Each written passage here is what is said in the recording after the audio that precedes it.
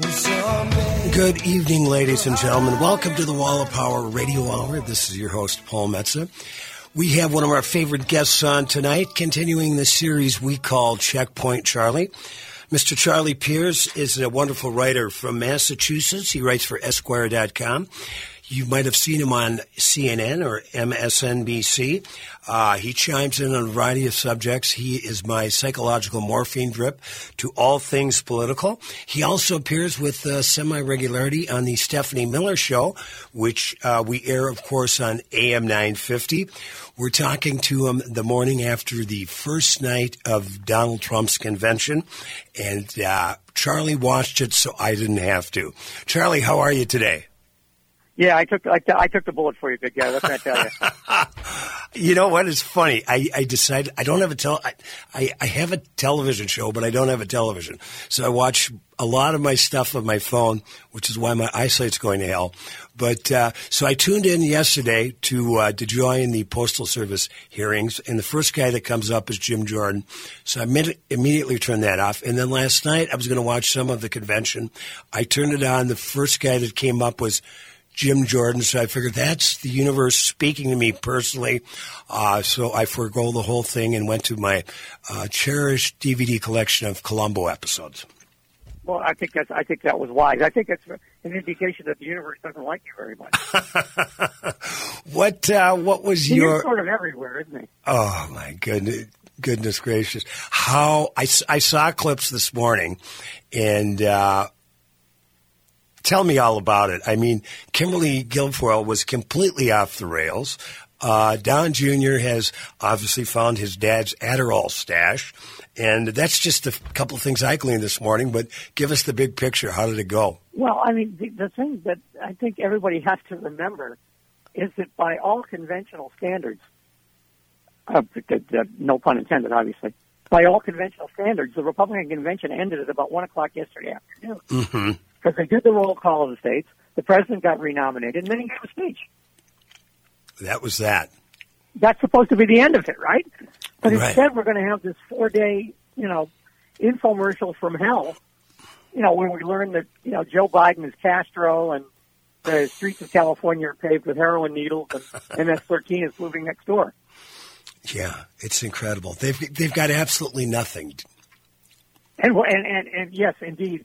Kimberly Guilfoyle was, severely over-mic'd. And that thing, her speech apparently was taped, which means that was the best take they had. Yeah, she was revved up. There was no doubt about that. What a couple from hell. I had this vision of that in that empty hall where she was speaking, that there was some poor custodian way in the back that, jumped out of his overall.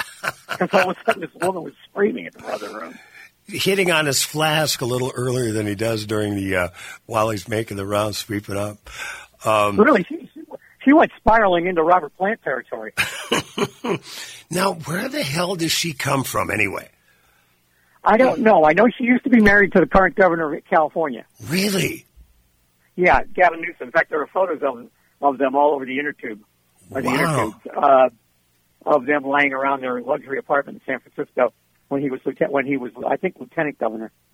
Wow. Yeah, and then she was on Fox for a while. She was a weekend host, and then kind of a substitute talking head, which is where she met Junior. And he left his family to be with her. Right. And now she's she's a $185,000 a year spokesman / concubine for the family. Wow. So she's getting $185,000. Yeah, she's getting paid from the campaign. Yeah, and to date Don Jr. because who the hell else would want to? Well, yeah, I don't know.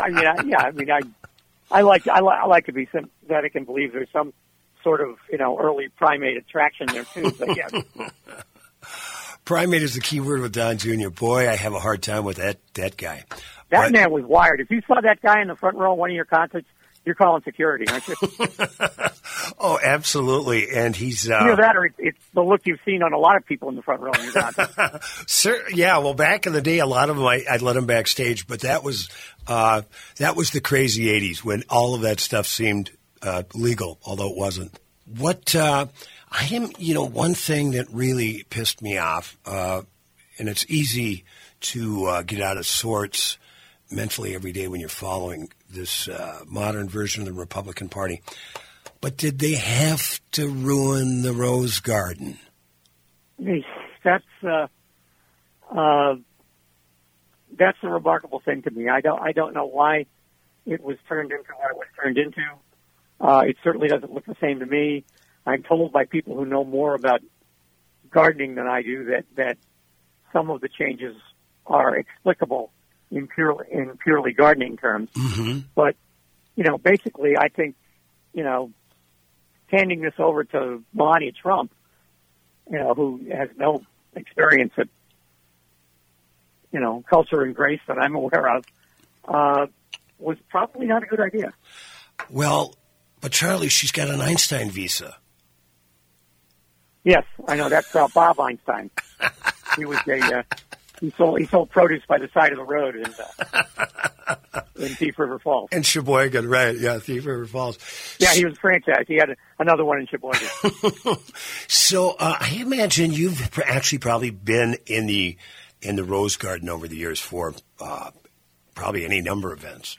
Only a couple of times, actually. Okay. I haven't done much working at the White House. I haven't been to many events there. Mm-hmm. I find Congress incredibly more interesting. Have you ever been to a place called the Monocle? It's a little bar right off. Sure, absolutely. That was I stumbled out there. I was with my friend Josh Horowitz, who's the executive director of the Stop Gun Violence Coalition in D.C., who I met at a Bob Dylan show at Tanglewood because another friend of mine from Boston couldn't make it. He said, hey, could my buddy Josh show up? And so Josh and I have been really good buddies ever since, and they sponsored me to go out and play the Million Mom March in 1999. We got off the subway, and because I always like to check out where I'm playing the night before, the very first person we ran into was James Brady in his wheelchair with his wife. Wow. Just going down the street. Yeah, it was just, my favorite Dylan line, take what you've gathered from coincidence. So that was what, in fact, I've got a picture of it. They couldn't have been nicer. And then, so we did that, and then he goes, well, we got to go have a martini at the Monocle. And it was my kind of joint. There was, that evening there, Henry Hyde was having dinner there. Kay Bailey Hutchinson cut into the men's room line that I was standing in because the women's room was too full. And, but I was talking to the bartender who looked like Robert E. Lee. He had been there forever. And I just looked at the guy, and he made one of the greatest martinis I've ever had. And I just said, you know where all the bodies are buried, don't you? And he just smiled. But, they had pictures of, that's where John Tower used to hang out, Steve McQueen. Yeah, it's an old school Capitol Hill joint, yeah. So when did you start with on your writing beat? When did you start getting out actually into D.C., and what were you writing about at the time, Charlie Pierce? Well, I started long ago covering a little bit of D.C. in 1979-80 when I was working at the Boston Phoenix. I covered Ronald Reagan's inauguration, for example, in 1980. And I covered what was called Washington for Jesus, which was the first great gathering of what became the religious right at RFK Stadium. In fact, Barry McGuire performed. Wow! I got to interview Barry McGuire and Dale Evans. Wow! The same day. Speaking so I was bopping in and out even then. Oh, incredible! And ever since I've been doing the blog, I've been going pretty regularly. We've got Charlie Pierce on for the whole show tonight, one of my favorite political bloggers. He writes for Esquire.com, and he's a big sports nut and a really bright and interesting guy. When I was out that same weekend, I was running around. It was a few years later. I was out at another conference at George Washington University, but I was cruising around the Capitol, and I got in a elevator, and I looked at it with Ralph Reed. Really? Yeah. And I should have taken him out at the time, but okay, we're going to listen to a little music and be back with Charlie for the whole show today.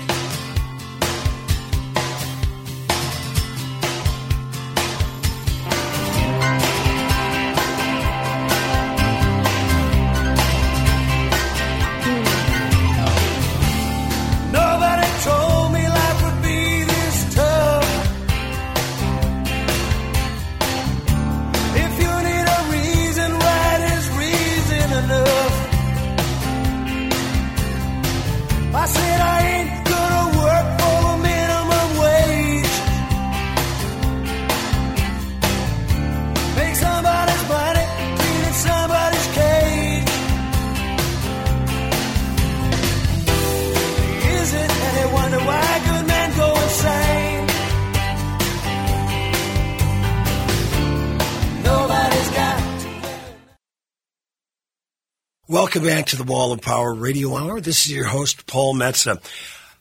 We're doing another episode, I bet this is our 6th or 7th. We call it Checkpoint Charlie, featuring the great Charlie Pierce, calling from his home in Massachusetts, who has been part of watching the Republican convention, so Paul Metsa didn't have to. Let's talk, Charlie, a little bit about the DNC. How do you think that went? I thought, considering that, they were making this whole thing up on the fly, nobody ever did this before, I thought the production values were terrific. Yeah. I mean, I thought that there were the musical interludes, especially Common and John Legend, were, legendary. Yeah. And, certainly they brought out the A-list of speakers. And Joe Biden gave the greatest speech, I've ever seen him give. Yeah. It was. Of course, if he had hired me as a speechwriter in 1976, he'd have been giving speeches like that all the time. I actually applied in 1976. A friend of mine got me an in. Really?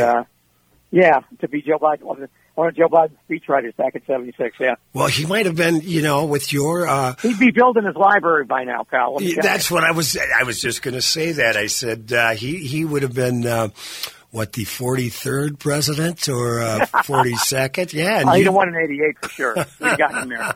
We'd have gotten him there in 88. He wouldn't have had to steal from Neil Kinnock. And you'd be vacationing in Cape Cod with your lovely wife and grandkids. I'd be some full-time political analyst somewhere. Have you ever written any political speeches for any candidates? No, I wouldn't do. I mean, as it turns out, I've thought about it. I've got too much of an ego to let somebody else have my word. I mean, you really have to be able to supplement your ego to do what John Favreau did for Obama or Sorensen did for Kennedy. Mm-hmm. Now, because they get the credit of it. When you said, you started covering politics in the late 70s for the Boston Phoenix, how big of an influence was all that Hunter Thompson stuff from the 72 campaign on you in his political writing? I mean, the whole, and I went to journalism school, which is a secret I don't usually let out, but, between 1971 and 1975, that was when I was in Milwaukee. And the whole new journalism thing at that time, Tom Wolfe, and of course, Tom Wolfe and Joe Esterhaas and Michael Hare in Vietnam and Hunter, obviously. They were the pole stars for us then. Mm-hmm. They were the things we were aspiring to be. All those great magazines, Willie Morris at Harper's and Clay Felker at New York and Andre Laguerre at Sports Illustrated. Those were the places we wanted to get to. And so they were tremendously Ramparts magazine. And Ramparts, exactly. Yeah, that's one I'd forgotten, but yes. Now, did you ever get a chance? Because that's where Hunter wrote about the Kentucky Derby. That was the first time I ever read him. Right. Now, did you ever get a chance to meet Hunter? No. We were in the same room a couple times, but we never did. My friend, the late George Kimball, sports writer in Boston who worked with me, who was the sports writer at the Phoenix, he knew him pretty well. But I've been in the same room with him, but I never met him. This was at the end when he was, dealing with, as you say, the demons and right. This chronic pain or whatever it was he had. So I don't know that I don't know that it would have been worth either one of our times to have met him then. There was a great. But he certainly. I think the last section of what his chapter heading is September in Fear and Loathing, the Campaign Trail, the section that ends with how low do you have to stoop in this country to be president, is probably the best piece of political writing in the 20th century. Yes, those 2 or 3 paragraphs. I vaguely remember that. There's a great piece. It's worth checking out. Charlie Pierce on YouTube. It's about Bill Murray, who you would never, think about Bill Murray being depressed or having depression, but he went through. He went through a period of depression, and he was hanging out with Hunter Thompson, and Hunter Thompson said, well, you've got to listen to John Prine. And this one particular record, I can't recall it right now. And so Prine got the record and listened to it, and he said it totally lifted him out of this deep, dark blue depression.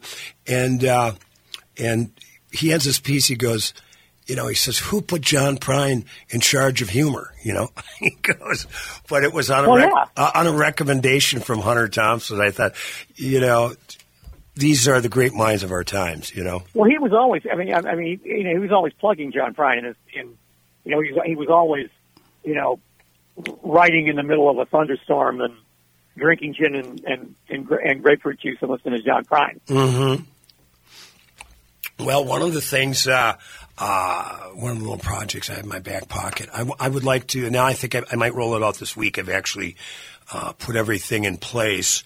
But I really think if there's any American icon that deserves a commemorative stamp, it's John Prine. Oh, that's a good idea. Yeah, so I've actually I've got everything rolled out. I had a buddy of mine who's an author in town, a big music guy and a golf guy. He wrote up a proposal, and I had You have to send it to the United States Stamp Commission or something, right? Yeah, and it usually takes 3 years. But really, what I want to do, Charlie, is get this thing rolling and suggest to people that, hey, go buy a roll of stamps, buy some shipping containers from the United States Postal Service, and sign the petition. And while we still have one, and my God, we've only got about a minute and a half left. But yeah, there's nobody. I don't think there's John Prine, greatest mailman to have ever lived. Well, I think it's probably fair. So, in a minute, Charlie, tell us about your take on Louis DeJoy, and is there any chance we can get rid of him in our lifetime? Boy, he's the smuggest son of a bitch in that I've seen in front of Congress in a long time, and that's saying something. Yeah. I think he was put in there to push the Postal Service closer to privatization and to screw up the election. I think he's got two folders in his portfolio. Yeah. And I don't have to tell you. If they screw up the Postal Service, the folks in the Iron Range are in big trouble. Oh, absolutely. Well, and anybody like myself, independent musician who sells a certain amount of product through the mail. Right. It's for independent musicians. It is, and like a 1,000 other small businesses, it's our lifeline. Sure. And it was meant to be. See, that's the thing. It was designed to be that. Right. It wasn't designed to be a business. It wasn't designed to be a profit-making enterprise any more than the military was.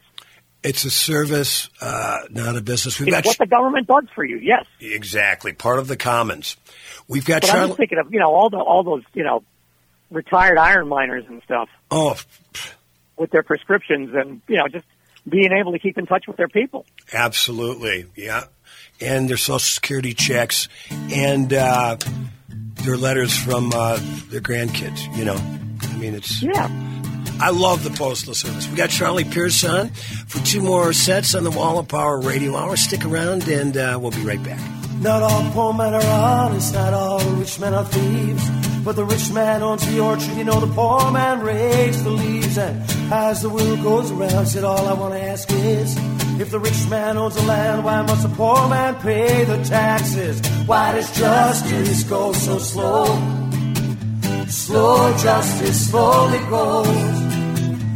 Poor means stop and rich means go. Slow justice slowly goes.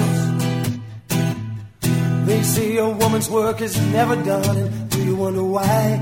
They compete half as much with double time on the by and by. Well, I ain't no big shot doctor, ain't no big shot doctor's kid, but I can tell you that my mother never lived in that. Wall of Power Radio Hour. Welcome back to the Wall of Power Radio Hour, Set 3. I'm your host, Paul Metsa, and my guest on Checkpoint Charlie, Mr. Charlie Pierce, one of the most astute political bloggers in the country, and you can follow him on Esquire.com. And always a pleasure having Mr. Pierce on. Charlie, what is your fear in the upcoming election? You've got the gerrymandering. You've got the hacked voting machines. You've got all the problems now with the Postal Service. I think there's still a half a chance Trump could pull this out. Well, I think there's a little bit better than half a chance. What I'm really worried about is that period between election night and Inauguration Day. Yeah. I think things could, unless Biden wins by a margin, you can't. I mean, it's a great story they tell about Joe Louis before the second Schmeling fight, where he was wearing the judges would that he would go, the fight would go the distance, and the judges would take the judges would take take the fight away from him. And his trainer told him, Joe, let your right hand be your judge. And unless, Biden lets his right hand be his judge, there's going to be hell to pay in the immediate aftermath. Right. But they will contest everything. Mm-hmm. And they have no compunction about lying. That's all they do. I mean, they have absolutely no compunction about making. I mean, you thought. 2000 was sort of a dry run, but it was small potatoes compared to what these people are capable of. Yeah, it's and 4 more years of Trump. I mean, I can't. I'm moving to Finland. I'm moving back to not a bad place to go. Yeah, moving back to the mother country. I mean, I can't even imagine it. Well, I mean, I'm off to Ireland, but I'm sure I can get over. Not that far. We'll meet in Oslo. There we go. Charlie, this, the things I saw, the clips I saw this morning, after the opening night of the Trump circus called the Republican National Convention, we pretty much cured the coronavirus. That's disappeared. The Russians aren't meddling. No big deal on the bounties. The Democrats are meddling. And, yeah. It was his fast action that, saved millions of lives if you don't count the 170,000 that are apparently, casualties of war or something. I don't know. I mean, there's that one poll where 51% of Republicans said 170,000 deaths were a proper price to pay for, the pandemic. Well, I don't know. I can't. That's what I can't. I'm supposed to engage these people, but I don't know how. I don't know how to speak that language. Yeah, and that's kind of the when they say right to life, then there's an asterisk, and that's why. Oh, absolutely. There's an asterisk on everything. Yeah. Well, it's still, it boggles my mind that nobody's been able to make the Russian bounty gate thing stick. It's been, almost 50 days now. It looks like Putin had this, is it Navalny? Who's the guy, the guy that was just poisoned? Navalny? Navalny. Yeah. And Trump, I swear to God, is still going to want to meet with Putin in October. He's going to want to put him in the G7. I mean, that's going to be, and you watch if Uncle Vlad's traveling medicine show comes up with something like a vaccine, he's going to knuckle the FDA into approving it. Yeah. In October, late September or October. When did the Republicans learn to love Russia? With this president. I mean, they've always, they loved it as a trophy in the late 1980s and 90s because they, kept pushing this line that Reagan was the one who brought down the Soviet Empire. So they liked having the USSR as a trophy, and then they liked, having this, be able to, inject this University of Chicago unbridled capitalism into the Republican economy, into the Russian economy, which is, by the way, how we got Vladimir Putin and the kleptocracy in the first place. So I guess the groundwork was laid for it then. It's just astounding. Why? What do you feel? The Democrats, Biden, Harris, and the whole Tom Perez and company. What are they missing, or what could they use right now in terms of pushing their point, pushing their agenda, hitting the Republicans where it hurts? What are they missing? Well, I think they're smartly staying out of the way as the Republican Party puts on this. I think they smartly stayed out of the way when the Republican Party put on this festival of fruitcakes this week. Because when your opponent's drowning, throw them an anchor. Don't lend them a hand. Right. After that, I think they need to hit a little bit harder on the destruction of the federal judiciary. Mm-hmm. I think you're right. I think that the Russian bounty story is something that they could push. But I hope to God they're setting up a war room already to fight the battle after Election Day. Yeah. I mean, I hope they've got, 5,000 lawyers, on speed dial, ready to go to state capitals the morning after the election. Yeah. 100 in every Because if they get caught flat-footed the way the Democrats did in 2000, they're in big trouble. Yeah. Well, and, we're still living that nightmare, right? 20 years later. Dead. Yeah, sure. Absolutely. So the previous worst Republican president of all time. What's going on? I haven't been following it lately. What I know about Ed Markey, he's a hell of a great guy, a real environmentalist. It's gotten ugly. It's gotten very, very ugly over the last week here. Yeah, so tell the people out here in Minnesota what's going on out there. Well, he's being challenged in the Democratic primary by Joe Kennedy III, Robert Kennedy's grandson, currently my congressman, actually, for reasons that, outside of pure political ambition, I haven't been able to discern. I mean, his 2 points seem to be he's ambitious and Ed Markey's old. Right. But over the last week or so, it's gotten very, very nasty, which was inevitable because it's a Massachusetts Democratic primary with a Senate seat at stake. Mm-hmm. But I hate the election because I like the guys. Yeah. And I've known Ed Markey probably for longer than I've known any politician except maybe Barney Frank and Mike Dukakis. Because Ed Markey was a rising star when I was at Phoenix. So Barney Frank, now there's a guy I'd love to have a cocktail with. He's an interesting character. He will say something every 10 minutes that absolutely enrages you. But he's very fun to argue with. I remember in, I believe it was 88, Dukakis came to my hometown, Virginia, Minnesota, and had a little rally. And I'm not sure how much before or after that he put the helmet on and took the ride in the tank. But yeah, now tell us a little bit about, Massachusetts, there's no more, it's one of the most storied political states in the country. Did you ever get a chance to hang out around Ted Kennedy? I did a long feature on him for his 40th anniversary in the Senate. I spent some time in his office and did a couple of long interviews with him. He was, he was a giant at what he did, and his record has a gigantic black spot on it that he was never able to get out from under. Nor should he have, to my mind. Right. What about the other guy I would have loved to have cocktails with is Tip O'Neill. I knew his son, Tom III, very well. Okay. I knew Tip casually. Tom was the lieutenant governor when I was at Phoenix. Okay. So I got to know him. He was a good guy. I liked Tom. Well, he was always called Tommy, even though he was 50 years old, because Tip was Tom. But, if anybody wants to understand Tip O'Neill, find Jimmy Breslin's Watergate book.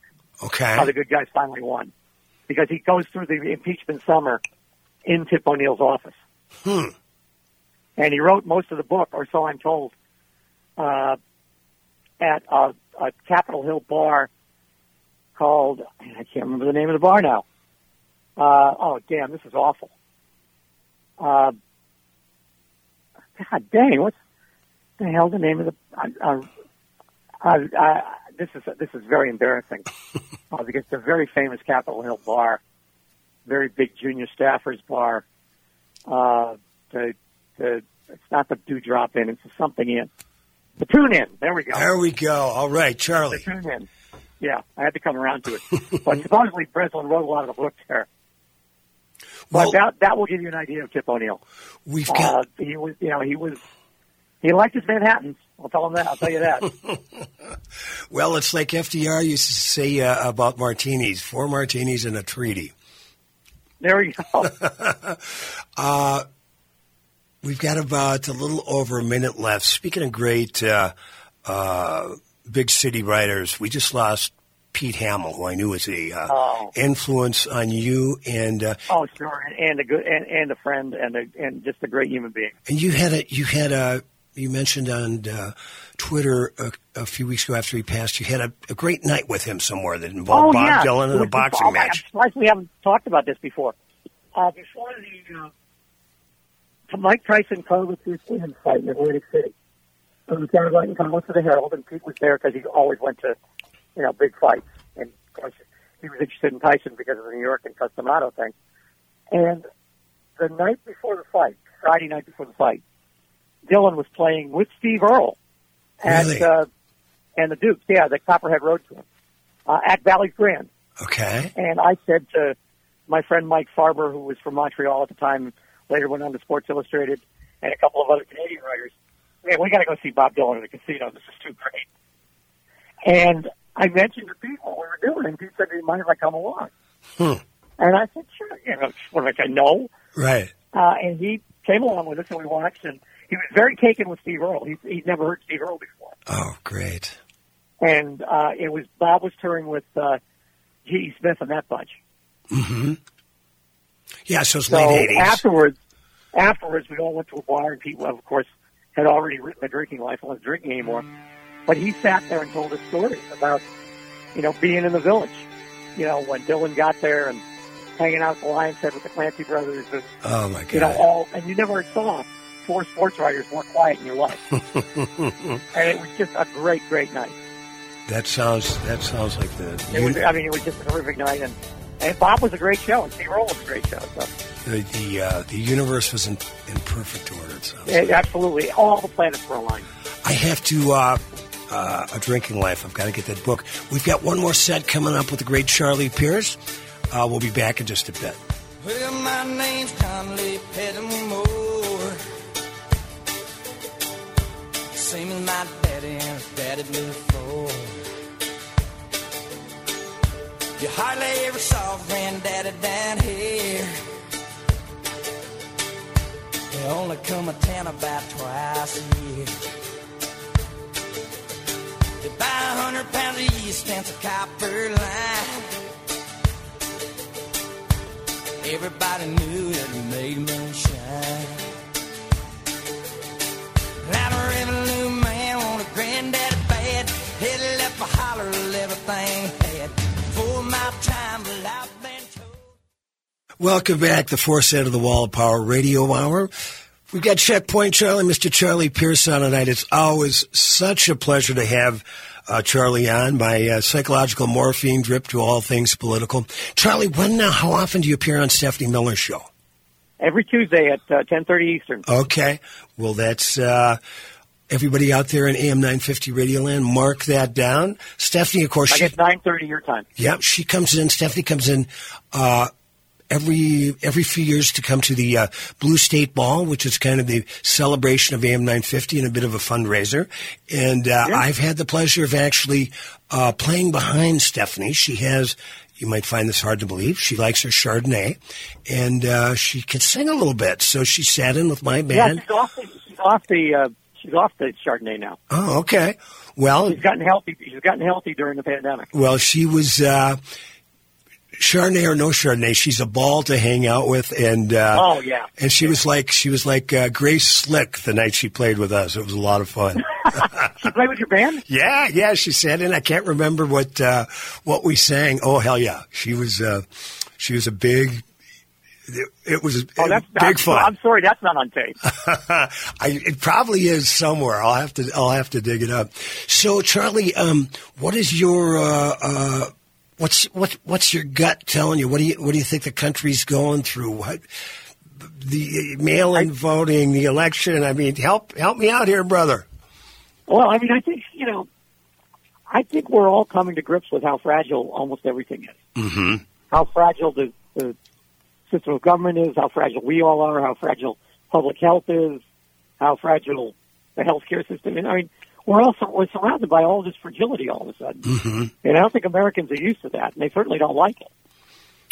Well, I kind of look at it like the pandemic, it's a problem, but it's not the problem. But what it has done, it has exposed the problem. Like I look at it, it's like an X-ray of the body politic. And so what does the pandemic show us? Well, you have a spot on your liver. The liver is the healthcare system. You have a spot on your lung. What's the lung? The lung is the police and all things related to Black Lives Matter. So there's so many different, I think, like you say, points of fragility in this country. If there's an upside to it, I think, and I'm a born optimist, I couldn't have been in the music business for 40 years if I wasn't, is that now we know where these pressure points are. I mean, I think most of us kind of always knew they were there, but because overall I think it's been overlooked by the fact that we've been kind of cruising along on cruise control for a long time. Well, yeah, I mean, not only that, but, I one of the great things about this particular period of history is all the black folks saying, welcome to our world. Yeah, exactly. Yeah, where y'all been? Yeah. We've been living this life for 400 years. Where you been? Yeah, no doubt.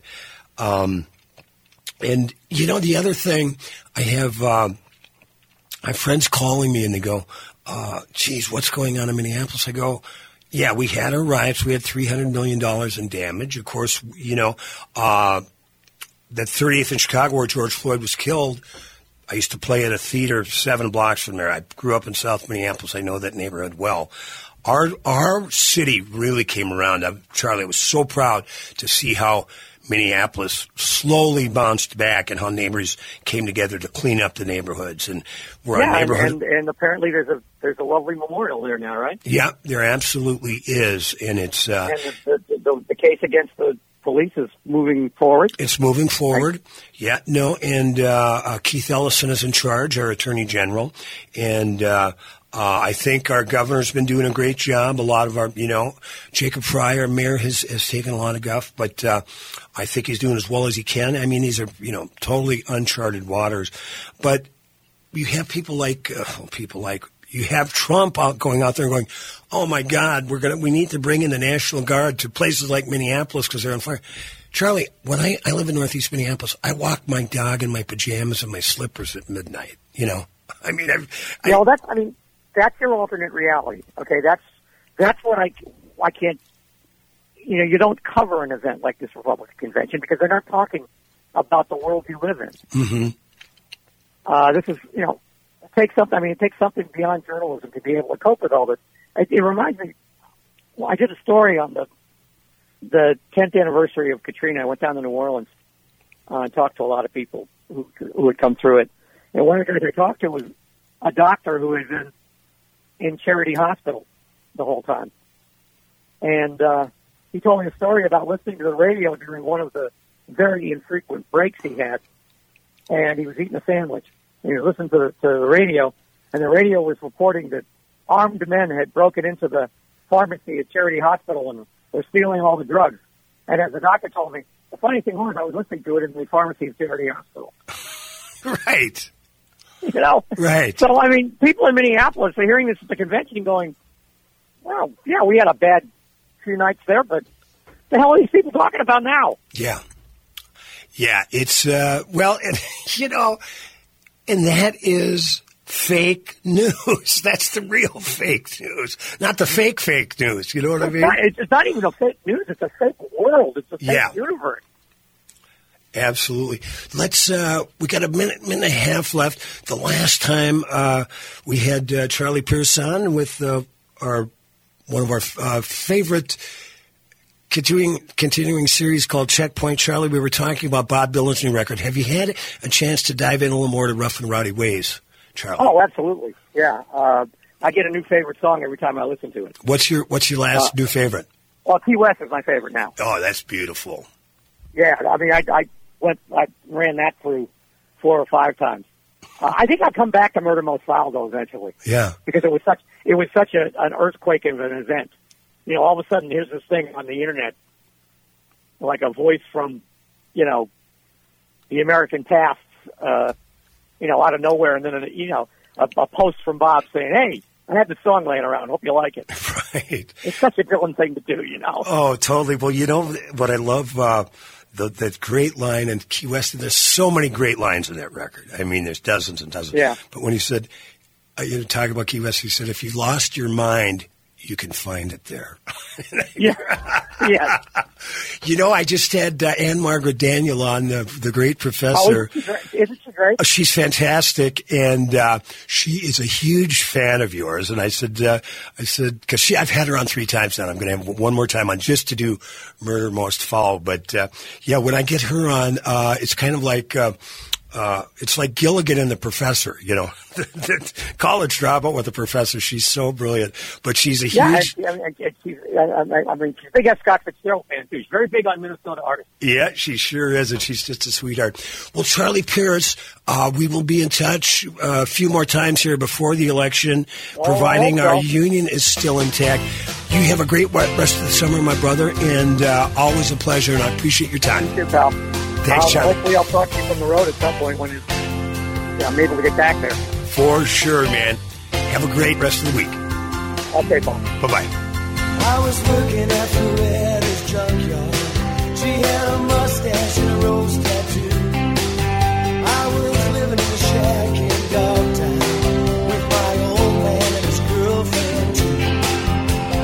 One day my old man left me with a picture of mother with her only son. He said, I hope my blood don't run through your veins. He said, you know it's better to fight than run. He said, you know it's better to fight than run. Fight, run, run. Fight, run, run. Fight, run, run. Fight, run, run.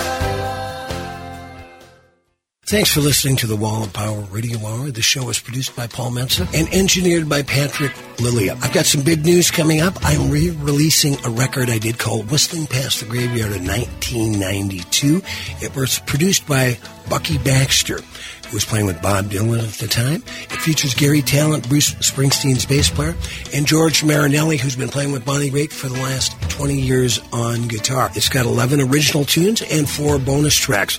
Follow me at paulmetsa.com to find out where to stream that for free. You can also donate a few bucks if you'd like. Thanks for listening to the Wall of Power Radio Hour. Like my dad used to tell me, remember to be kind and make someone happy.